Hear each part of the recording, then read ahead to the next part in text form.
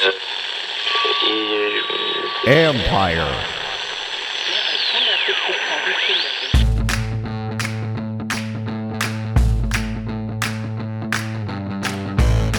Hello and welcome to my podcast. Do me a favor, subscribe to the John Com Report. Wherever you get your podcast, you're watching on YouTube, hit that like button, hit that subscribe button. You can find us there as part of Empire Media. That's AMPIRE. Always much appreciated when you tune in. Don't forget, you can always read my work on ESPN.com.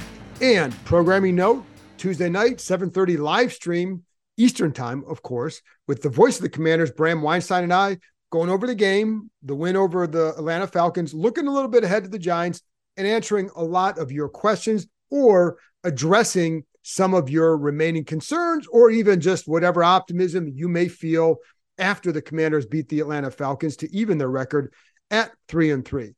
Was it a beautiful win? No, but these rarely are in the NFL. And, you know, you look around the league, you look at the Eagles losing to the Jets, you look at the Bills struggling to beat the Giants. Weird stuff happens. So you get out of there with the W, you feel good. The thing you have to do, though, is string together good, consistent games. And that's something the Commanders still have to do. And that's why I know some of you are going to remain skeptical until you see that. And so will I, because I still think they can be in that, you know, certainly an 8 or 9 win team. But if you want to do better than that, which I think they need to do better than that, then you need to start stringing together good, consistently well-played games. Win or lose, the more consistent you are, the better off you're going to be. So that's what we need to see moving forward. But having said that, a good win nonetheless. You go on the road, you win a game in the NFL, that is a good win, especially because, like some of you were saying, wow, the Falcons are a pretty good team. The Falcons have a really good defense. They have a really good running back. They have some really good pieces in the pass game, just kind of lack a quarterback. But the point is, and listen, what do you think the Falcons fans are saying today? So let's, some perspective here that this was a good win for them.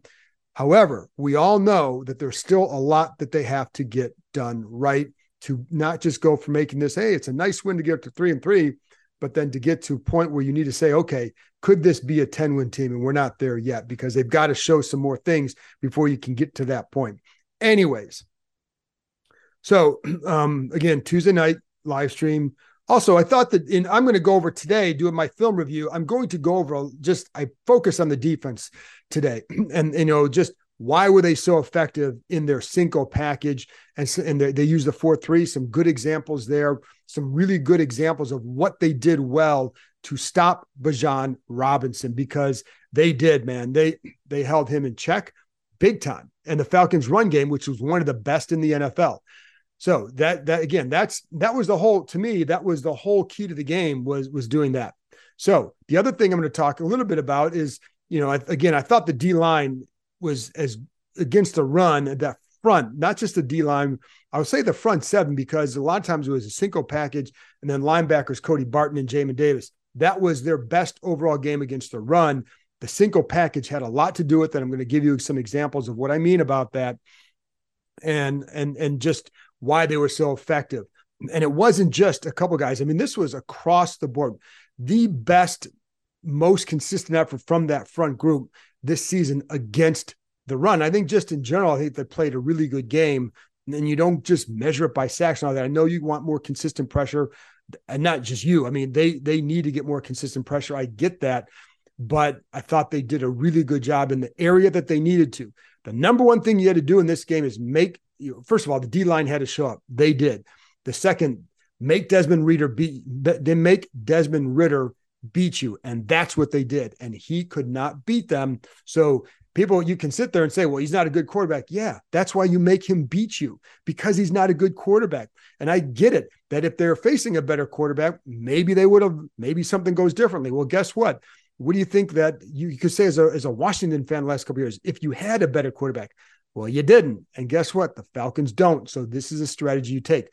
I know that the big plays have been a problem and they remain a concern until you get through a stretch where you're not giving up a lot of them.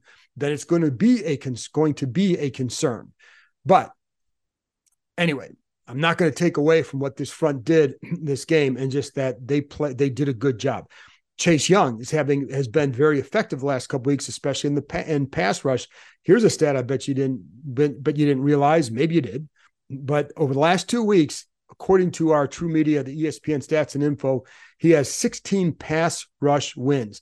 That's the most in the NFL over the last two games. So against Chicago and then against Atlanta, very active. And it's funny because he had one pressure where this happened a few times where you say, why not sacks? Well, one time he had a pressure, good quick pressure, one really fast around the edge, 2.30 seconds for Desmond Ridder to get rid of the ball. And I don't remember what happened, but it was a good pressure. Another time, and I just thought of this, James Smith-Williams had one where they had a nice stunt to the middle. He's got a clean look at Ridder. 1.6 seconds, the ball is out. So that's why when you look and say, why didn't they get more sacks? Well, that's part of the reason. So here's a couple things for you with Desmond Ridder from Sunday to kind of illustrate some of that. And some of this could be just, listen, the coverage was not always great. So it allows you to get rid of the ball faster, right? We know that too. So the coverage holds up. Then you get that extra, if it's not 2.3, if it's 2.80, then Chase Young is sacking you, right? If it's 2.0, James Smith-Williams is probably sacking you. So that's the difference when the coverage matches up to what they're doing or gives them a little bit more time. But those were really quick throws. Ridder threw the ball. His average time before throwing on Sunday was 2.54 seconds. Only 8 quarterbacks threw quicker in this past week. He was off target on 27.3% of his throws. Not good. He had the second most play action pass attempts in the league on Sunday. So just that illustrated how they wanted to attack, especially when you're using that Cinco package you're focusing on stopping the run. Well, the number one thing you want to do is play action. So that was very smart. Third most attempts with 6 blockers or more in the game and on Sunday compared to every other quarterback.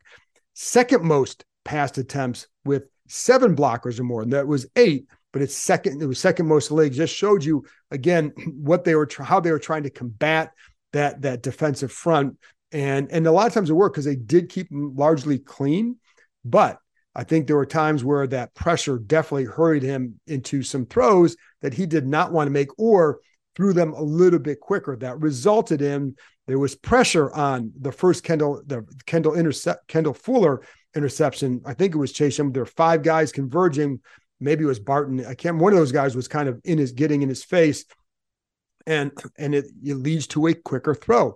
Ridder needed a little bit more to feel comfortable in the pocket. And when you make somebody feel a little bit uncomfortable, that's what happens. So the ball's inside. Fuller drives on it. Really nice play. On the Benjamin St. Juste interception, that's the same thing. He's under duress. He's thrown off his back foot. And that's what happens. You end up throwing a pick because you're getting pressure. It may not result in fact, one of my bold prediction was that Chase Young would have, I think, 1 or 2 sacks, but one pressure that would lead to a game-changing type play. He didn't necessarily have that, but the D-line, their pressure did lead to some of that, even if it was just getting him to throw off his back foot. And yes, taking advantage of a quarterback who is not very good. And maybe down the road he will be. Maybe he'll just be a really good backup. But that's what you do against those kind of quarterbacks. Would you rather lose to them? No, of course not. So the way you do that is you put them in, you make them beat you. And at times he was looking pretty good against them, but at times they caused him to make some mistakes. And that's what you need to do. They need to be more consistent on the rush. And I've already said that. And sometimes here's the thing that kind of gets me sometimes, because again, the Cinco package, and I'm going to explain this in a few minutes about why this was effective, but the D line has been criticized, and you were just certainly, we've all talked about it, right? And, you hear internally, well, they got to do their job. They got to do their jobs. Well, here's the other thing. We've been kind of hearing that for 4 years. So at some point, if they're not doing their jobs, why not? Is it them, or is it how is it the way the coaching is? Is it the way the scheme is? What is it that's not working? Because 4 years in, it shouldn't be that hard to get them to do that, right? To do their job. So there's some sort of disconnect there that if it's not working for them consistently, why not? So now I will say when they do it, they can be really good with it too. So I understand why they want them to do it, especially with this group, because you have guys that can penetrate really well. But when you don't, or when a situation gets tense, a lot of times you kind of revert back to what you feel you do well, what you're comfortable with. I think that also happens here, that with this defensive line, because they all have had a great deal of success doing things a different way at times. And so you sometimes go back to that when there's pressure, et cetera. But Sunday was a really good day for them, and they deserve a lot of credit, especially for how they stopped the run. And I thought, like I said, at times I felt like they were very effective rushing the passer. They held Bijan Robinson. It was 13 carries, 37 yards. Atlanta had 2 carries. Here's a stat: 2 carries of 10 plus yards, right? So one was by Desmond Ridder. They entered the game averaging 4 such runs. So their longest run by a running back was 11 yards. And that was later in the game too, after the defense had been on the field forever. And that's one thing that you got to point out here. Yes, they needed to get off the field better, but I think the Falcons were around 40% on third down, something like that. I don't have the stats in front of me, but here's what I know is Washington's offense did squadoosh in the second half, outside of getting set up for a touchdown by the interception. 5 plays, 15 yards, 4 plays, 21 yards, 3 plays, -6 yards. You want to know why the defense is on the field so long? Because the offense didn't do a damn thing to help them in the second half outside of the touchdown. So they needed to be like, if you want to help the defense, and limit what the Falcons are doing. I mean, obviously Washington has to stop them, get them off the field. I think some of the field time of possession was due to the fact that two punt return by Jamison Crowder, huge game. Good. By the way, I didn't mention him after the game, but I wanted to give him a shout out now because that guy's deserved it. And, I think what you see is like, you can't let this guy leave now, right? I mean, when Dax Miller's healthy, there's obviously you're not going to do that because this guy is a good returner. But if the staff is back next year, do what you can to bring a guy like that back, even if it's just to compete for a job. But at least you have a guy that can do something like he did the other day. Really good vision, and just a good quick decision making on his part. Anyway, but he set him up with the short field. Fuller sets him up with the short field, so that kind of adds to the time imbalance. So did the defense not doing it, but the offense just couldn't do anything in the second half against that defense, which is really good. It's a really good defense, and that was a concern of mine for them coming into the game. I did pick them as a 1-point win, but like when you're doing that, by the way, I had the Falcons only scoring 16. Boom, boom. But but I really, really like that defense a lot. I think they're doing a good job building something in Atlanta. They just need a quarterback, and they'll be really good. Let's go to the D-line now, and just looking at the Cinco package and why it helped. Well, first of all, it simplifies the gap assignments, and so it allows the line to play a little bit faster. It allows the linebackers to be more decisive where they're going because they know where they've got to get to, and the D-line knows where it's got to get to. And so you consistently saw the gaps filled. Now, you can't use this Cinco package every week. They use it a lot on Sunday, but sometimes it's just very game specific scheme, or very game specific. So for example, they play the Giants this week. Last year in the second game against the Giants, they used a 5 D-line package combined 10 times. So this game, it was a lot more than that.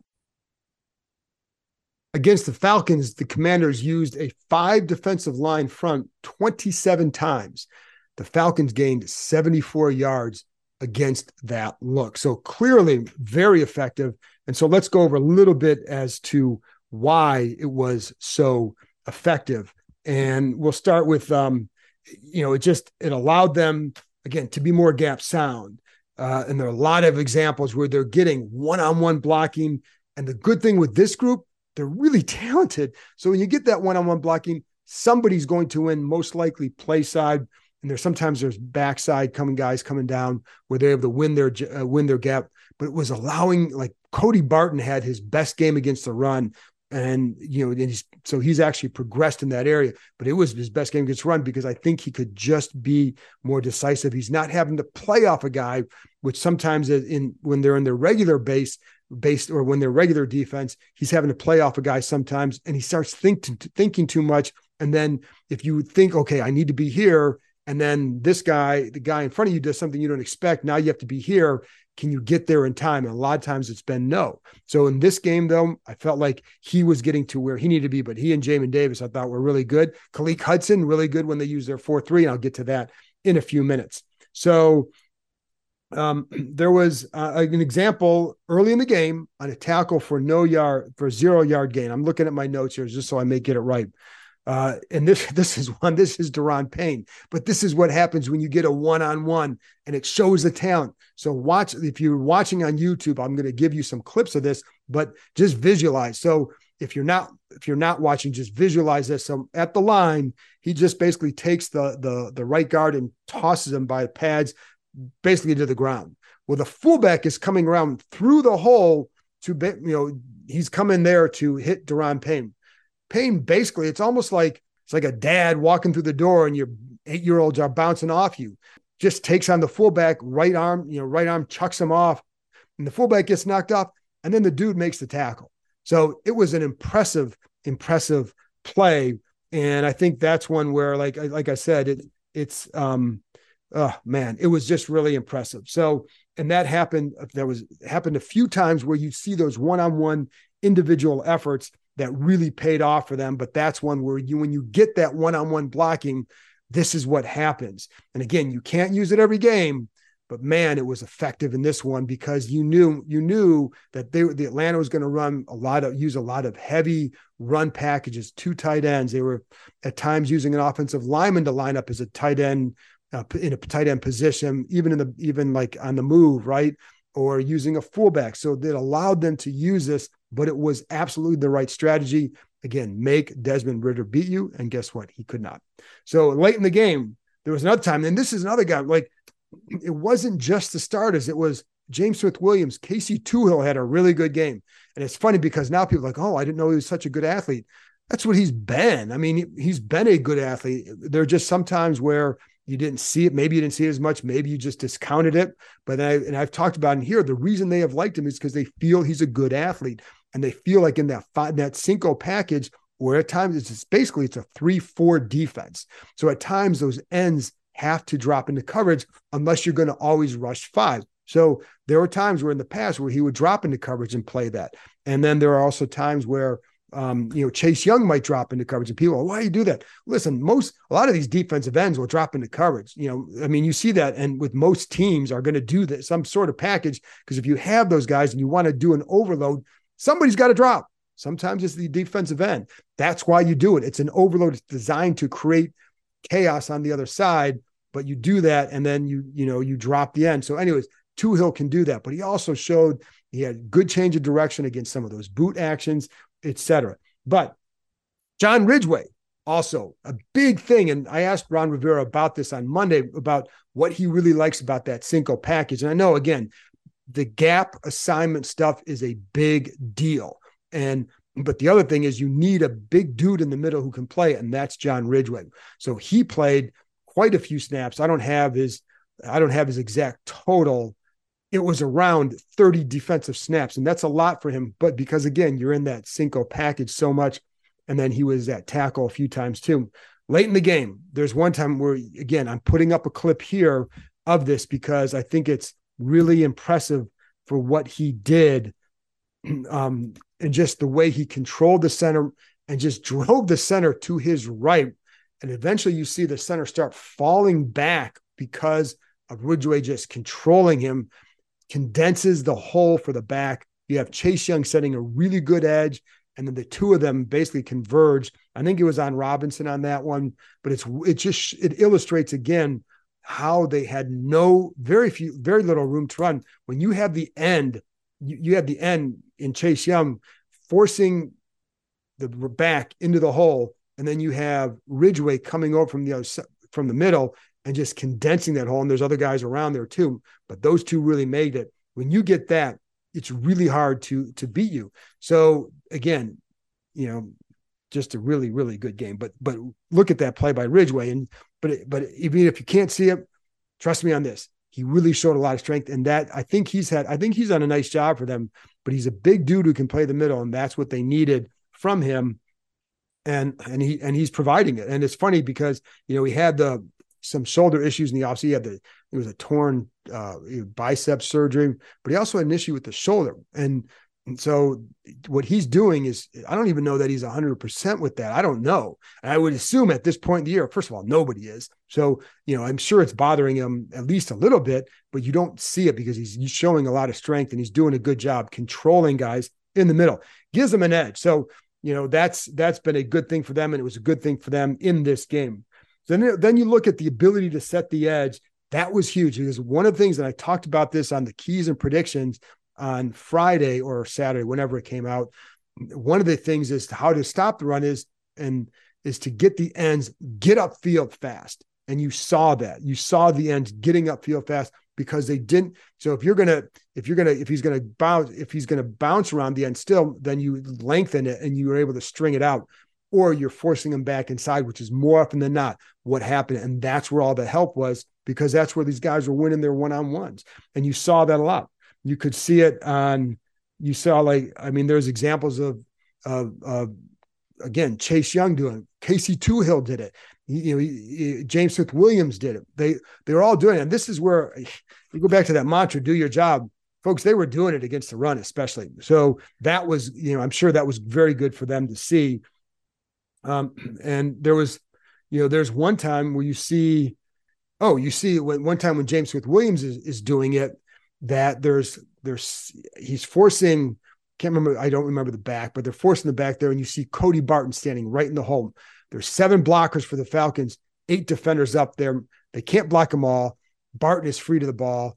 James Smith Williams turns him inside, makes the stop. Very small. I think it was a no yards or 1 yard game, something like that. Bottom line, though, it was a good play, but it was all off of that. So, but it started with setting the edge. You could feel that success in the 4-3 as well. And this is where Khaleke Hudson came into play. I like Khaleke Hudson. He plays fast. I love what he did against Dallas. I know that, you wonder why is it? Well, you look at what those other two do. I think, Jamin Davis isn't going to come off the field for him. And Cody Barton fills a different role than I think Hudson would play. But Hudson has a role. When you do that 4-3, you can put him outside. He has that speed. In coverage, I've always kind of felt he's kind of been up and down.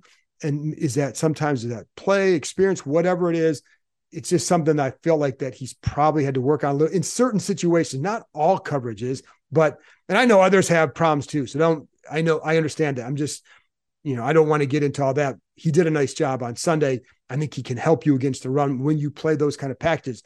Why not play 4-3 more? Because most teams don't run what Atlanta does. So you're not able to stay in your base because they're allowing you to stay in their base with only 2 receivers out there.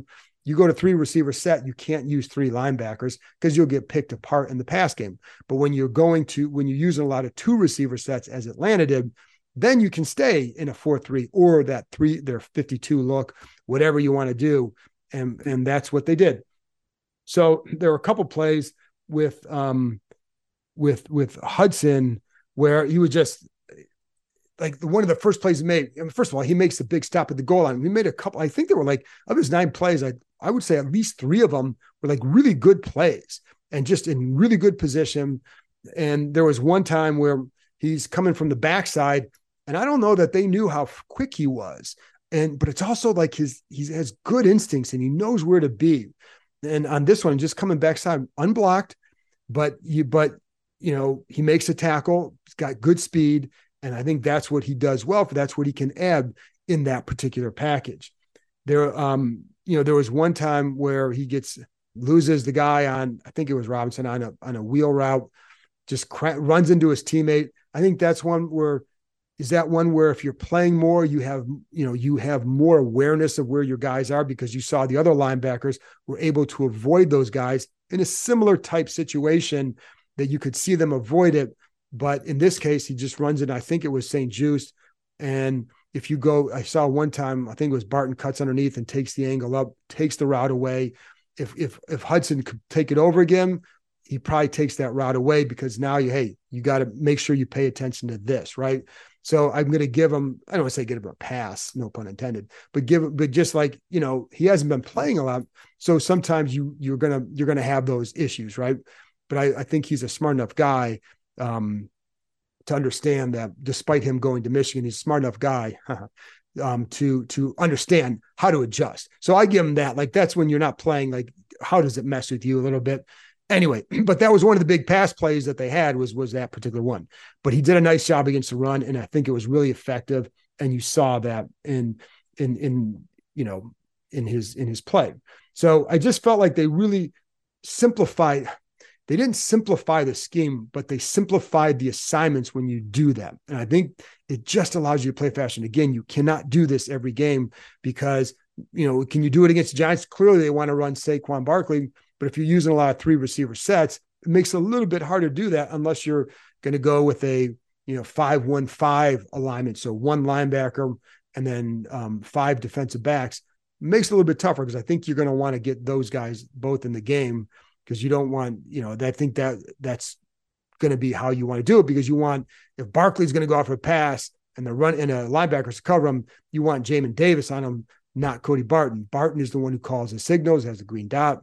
So there you go. But I think you can use it at times and it can be effective because of what it does. And, the other thing what you hope if you're Washington is that what this game does say, when you do this, this is the result. And they should feel really good about that aspect.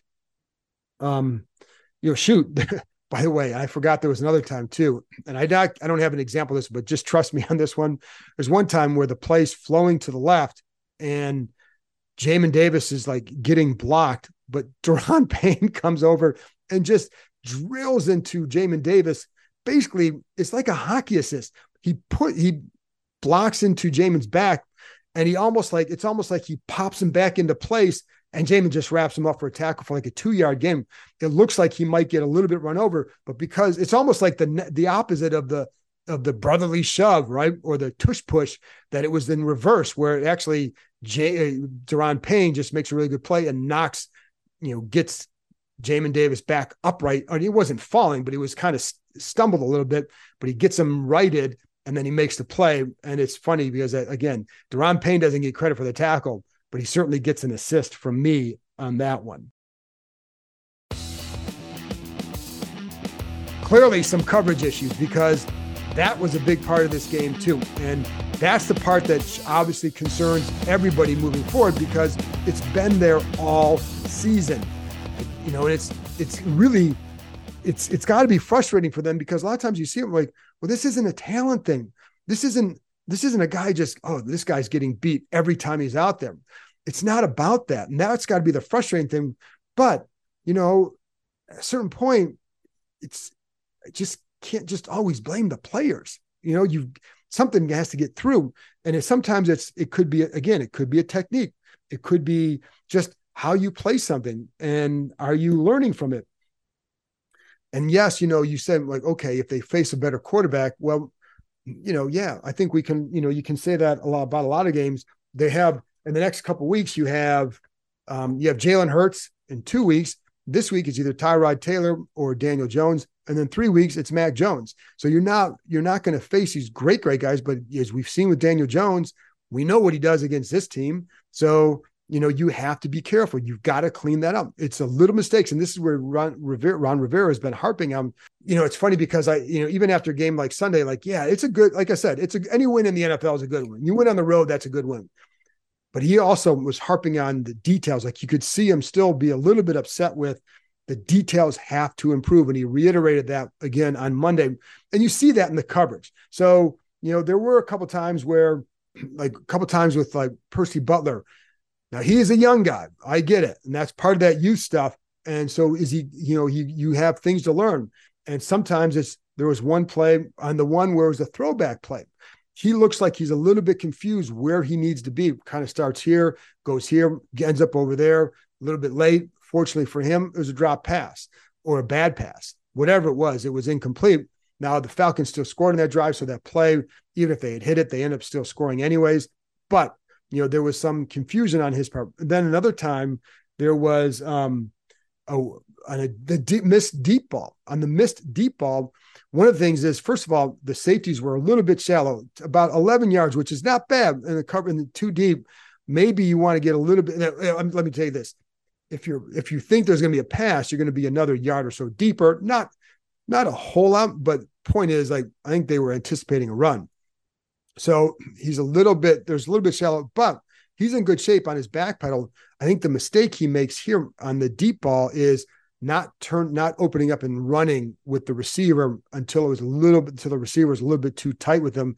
So he wasn't able to stay with him to prevent maybe what could have been a really big play, or maybe be in position to make a play himself. Now, I will say I think it was later in the game, different sort of coverage, but you saw him turn and run sooner and took that deep area away. There was not thrown down there, but he took it away because he did that. So that's always a good thing to see when a guy in again, not the exact same situation, but he then learns on the next time where he's got to be in a situation where you got to turn and go. And he did that, but it almost hurt him here. So again, he can do it. You see him do it, but you've got to do it, because if you don't, yes, I agree with you, that will hurt you in another game if you're not careful. And I think that's something you have to do. On the 4th and 4 play, and that, if you remember, like in the fourth quarter, 4th down and 4, and it was, I think it was to number 18, Hollins, catches it it was like 6-7 yard pass. Well, on that play, I don't know who exactly is at fault. Okay. So it's hard to say, but what I know is Cody Barton's blitzing on one side. Jamin Davis doesn't hesitate, and is basically the pressure forces Ritter to get to his right. So Jamin's rushing that way, and everybody's in a cover 0. Cam Curl has that area, and he's, there's a good amount of grass between he and 18, and that's where the ball goes. So it's an easy completion. Again, was Jamin supposed to drop? Well, again, based on the way things look, I can't say for sure exactly what happened, but what I do know is everybody else is in man. And I do know that the secondary coach, Brent Visselmeyer, at the end of the play, just kind of had it dropped. He just raised his hands, just dropped his hands. It's like, what are you doing? So if that's the case, then you would think that it would have been Cam needs to be up on that one. But again, I can't say for sure. What I do know, regardless, it doesn't even matter who's at fault. What the problem is that somebody didn't execute their assignment, and if you get that pressure, and if he's supposed to drop, I know there were a couple times where Jamin was served in a spiral. If he's supposed to do that, well, then you got to stay back a little bit. But when you start to run, he's going to mirror the quarterback. But he just kind of came up right away. But if the pressure's got to come, then if you're the safety, you've got to be coming up. You've got to narrow that gap and be ready to drive sooner. And there was just too much gap between he and the receiver. So whatever the reason was, and again, I don't know for sure. And so I know Cam is a very smart player, but sometimes guys just get it wrong. But that's the stuff that can't happen if that 4th and 4, maybe that ends up killing them because, if they score in there or whatever, or in another game, I mean, like it could have cost you another game if you're not executing your assignment with whoever it was. Doesn't matter, because if somebody messed up. So if one guy messes up, that's all it can take. And that can cost you a game, and it can cost you maybe a playoff spot down the road. So you need to get that stuff sorted up. That's what Rivera's talking about when he's talking about the details of a situation. Then it's funny because, like Benjamin St-Juste, he gave up a few plays on Sunday. He makes a big one. And again, when you talk about Desmond Ritter, he was under duress on that play. So give the front and the pressure credit. Yes, you can pick apart Ritter and say he stinks, but the pressure also forced him into making a bad throw, and maybe a little bit hurried. He was thrown off his back foot. Not a good look for him, but it played out well. But there was another time where he drops in a really good throw to Drake London down the right side, and I think that was the one where there was an offsides penalty, and whether or not, I think there was maybe some question about whether or not he caught the ball. I don't know. I never saw the replay on it. What I do know is that St-Juste was in really good coverage. I also know there was one point where he slightly hesitates. And was that enough to get him? Was that enough to allow London to win? I don't know, because he was in good position still. And London makes a really good catch. And by the way, Drake London's pretty good. And there were a lot of times with the Falcons where I like how Arthur Smith designed some of these plays and puts it, you have Kyle Pitts and Drake London. And there's going to be a lot of eyes on Pitts. So they took advantage a couple of times of guys just focusing a little bit more on Pitts and hitting London in an open spot because a lane was created because there's a little bit more attention paid over here. And the other thing with London, this is what I know. If he had been there at 11 in 2022, they're not trading out of that pick. Drake London's here if he had last. Now, number of teams told me he's not going to last to 11. He didn't. But had he, this is how much they liked him. That would have been the guy they would have drafted 11. They're not going to trade him. They're going to take him. So, that was something else. And also it's funny because even, St. Juice gave up a touchdown to Pitts. That's where his versatility can match up against a guy like that. It wasn't like he was beaten horribly. It looked like he stumbled a little bit at the top of his route. And I don't know if he got his feet caught a little bit with either Pitts or Danny Johnson, who was dropping back. Don't know, but it was Pitts is really good. And I think, the other guy was just better on that. Right. So, but I do think like in a lot of these cases, there are things that they can shore up. The question is, will they? Because if we know what it was going to happen if they don't, they can't continue to keep playing this kind of coverage and then expect to win and to contend for a playoff spot because it's just going to make it too hard. So they've got to start eliminating that. And it really starts with, this is where, again, Rivera said details. When do you turn and go? When do you do this? What's the assignment? Execute the assignment. Listen to the huddle to hear the assignment to then execute it. So all those are little details, and those plays add up, man. You get a couple of those, that's a difference in this league. It really is. Even it's funny because even in a blowout game, you can go back in a lot of blowout games and say, like, here are 3 or 4 plays early in this game that swung it this way, and then it just gets out of hand. You make those 3 or 4 plays early or throughout the game, and it could be just different. And because that's how small the difference is in a lot of these games. So when you're not executing the details, which they haven't been, I went over some of the stuff, the big plays allowed after the Bears game, and just how many of them were just based off of sloppy technique. Just usually it was technique. It was where are your eyes? Why are you shaded this way? Why are you looking this way? Things like that have got to stop, because if they don't, then it's just going to be an inconsistent up down to the finish line. So if they, and if they want better, then they've got to execute better in that area. And there were some times where that play action pass, I thought the Falcons with that play action pass did a good job because it caused hesitation. And you saw that sometimes with Barton, sometimes with others, sometimes it would prevent them from getting the necessary depth on a route. Sometimes you might see Barton might lose sight of where he needs to be, and you turn your back to the quarterback, you scramble, and now you're out of position. That happens too. And that's something that they've got to work on. Because again, that stuff all adds up. At the goal line, they lost sight of the tight end, Jonnu Smith. Someone's got to be outside, and you just, that's again, blown assignment. It wasn't talent. It was just a blown assignment. Then it's funny because there's other times I brought up Cam Curl earlier. He had one time where he defends, I think it was Drake London. Excellent leverage, has plays inside leverage. And then London tries to come across. It's the one where Cam knocks it away. Just a really good job in coverage against a good receiver. That's where some of this versatility of the defensive backfield comes in. If they could have executed better, because you had St. Juice able to cover Kyle Pitts at times, or at least they put him on, so they would kind of mix and match a little bit. And then you had, and this is one of the last ones I'm going to talk about, but Danny Johnson and what he's done, playing for Emmanuel Forbes. And I don't know when Forbes is going to go back in.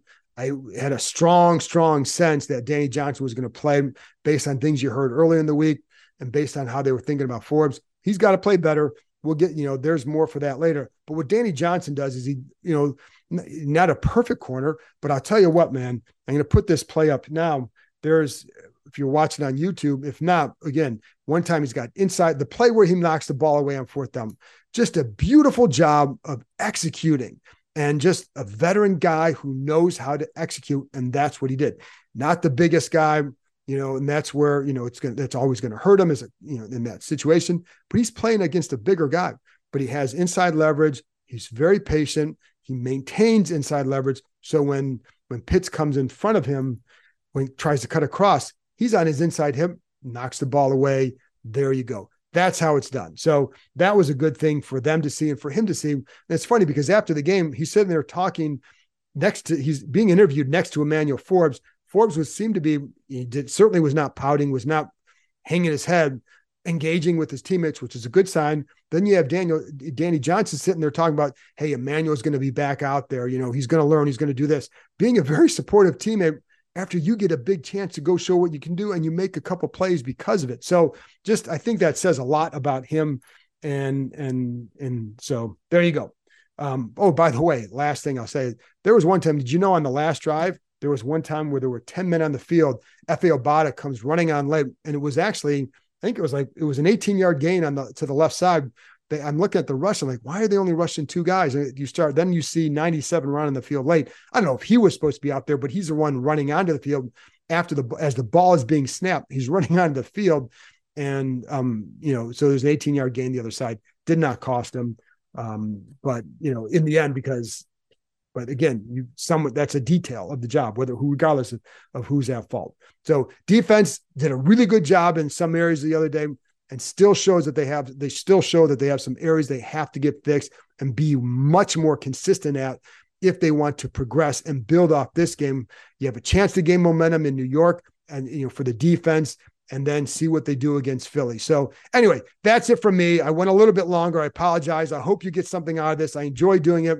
As always, the disclaimer, I can't use video. So if you ask me about it, that's the answer. Not allowed to, but I try to provide as much insight as I can based on what I'm watching, based on people I talk to, et cetera, et cetera, et cetera. So again, Tuesday night, 7:30 Eastern time with Bram Weinstein, the voice of the Commanders.